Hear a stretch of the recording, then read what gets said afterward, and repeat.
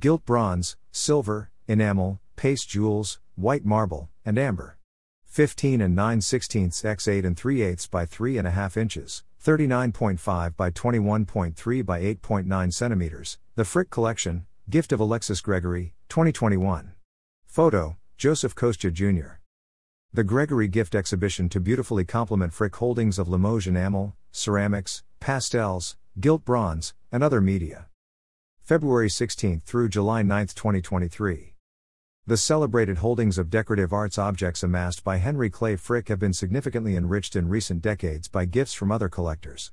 In 1999, Winthrop Kellogg Eady's bequest added to the museum's holdings an important group of European clocks and watches, and in the last decade or so, gifts from Diane Dwyer Modestiny, 2008, Melinda and Paul Sullivan, 2016, Henry Arnhold, 2019, and Sidney R. Naffel, 2021, have reshaped the Frick's holdings of European ceramics with significant groups of Du Paquier and Meissen porcelain, French faience, and Italian maiolica. A remarkable bequest in 2020 from the collection of Alexis Gregory builds on this tradition by enhancing the museum's existing holdings and introducing to the museum new types of objects. Beginning in February 2023, visitors can enjoy a special exhibition of these works, shown by the Frick for the first time together. The Gregory Gift, February 16 through July 9, 2023, will feature the 28 acquisitions in a variety of media and forms, curious luxury objects that, shown together, suggest a fine collector's cabinet or Kunstkammer. Among them are 15 Limoges enamels, 2 clocks, 2 ewers, a gilt bronze sculpture, a serpentine tankard, an ivory hilt, a rhinoceros horn cup, a pomander, and 2 stunning pastels by Rosalba Carriera. The exhibition is organized by Marie-Laure Buku-Pongo, Assistant Curator of Decorative Arts, and will be accompanied by a catalog and complementary education programs. Comments: Ian Wardropper, Anna Maria and Stephen Kellen. Director of the Frick, Alexis Gregory had one of the finest collections of Renaissance and Rococo decorative arts in this country. His deep affection for the Frick led to his bequest of a selection of a superb group of objects, and we are gratified to mount this exhibition in his memory. Buku-Pongo adds, this generous and important gift to the Frick collection opens new areas of research and lays the groundwork for exciting projects.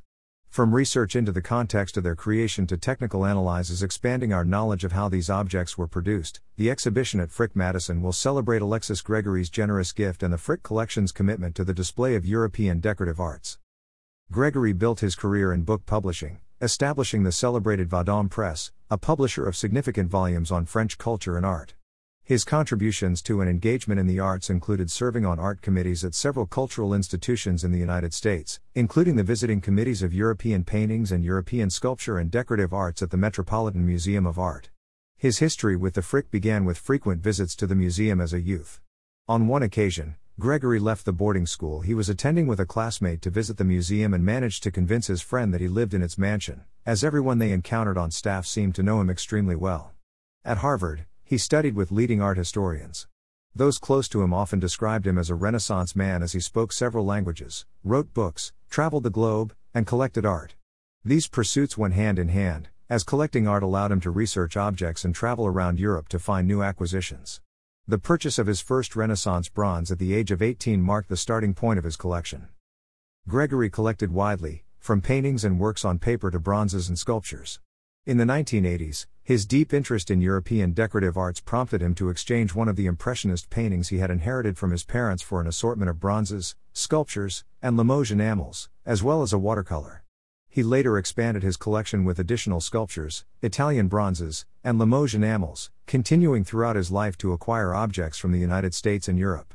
Gregory's collection echoes, in many ways, the Kunstkammers created by princes during the Renaissance, where they would not only display enamels, faience, carved ivories, automatons and clocks, and precious and mounted metalwork, but also show exotic natural specimens. A Saint Porchaire ceramic ewer, at left, joins 2 such objects already in the Frick collection. This addition is particularly significant as only about 70 Saint Porchaire works exist today. The ewer is part of a limited experimental production that still poses many questions and is represented in a few museums, among them, the Metropolitan Museum of Art, the Victoria and Albert Museum, and the Musée du Louvre. Other highlights from the gift include a fine group of Limoges enamels, including a significant number of grisaille examples, which strengthens the Frick's holdings of mostly polychrome enamels. Grisaille refers to a technique developed in the 16th century that was often used by enamelers including the famed Pierre Raymond, 1513 after 1584. The Gregory gift includes multiple enamels by Raymond and his workshop, as well as objects by Jean Decourt, Act. 1541-83, and broadens the representation of these artists at the Frick. A large dish enameled on copper with at its center a Saxon silver coin engraved by Hans Beiner, ca. 1556-1604, is the first of its kind to enter the collection. It belongs to a rare production in 16th century Venetian workshops, and only about 300 pieces exist today. Of these, only about 50 have painted coats of arms or coins, making this example quite rare. Carved ivory and rhinoceros horn objects also enter the collection for the first time. A fine hilt in ivory, possibly made by Johann Michael Mauker, 1645-1701, one of the most important ivory carvers and sculptors at that time, will shed more light on ivory carving and production in southern Germany during the 17th century. The gilt bronze at left, which represents Louis XIV, is attributed to Domenico Cucci, ca. 1635-1704, and his workshop. Cucci was one of the most talented cabinet makers of the 18th century, and this bronze is likely one of the few remaining remnants of an elaborate cabinet made for the king, around 1662-64. In 1883, the Musée du Louvre tried unsuccessfully to acquire the bronze, which mostly remained in private hands before being acquired by Gregory in 2007. Gilt bronzes and other objects designed by Cucci and produced in the Gobelin manufactory, which made sumptuous furnishings and objects for French royal residences and as lavish diplomatic gifts, are mostly held in private hands. Besides the Frick, only a few collections, including the Château de Versailles, hold remnants of cabinets made by Cucci and his workshop. Two clocks, one made by the British jeweller and goldsmith James Cox, ca.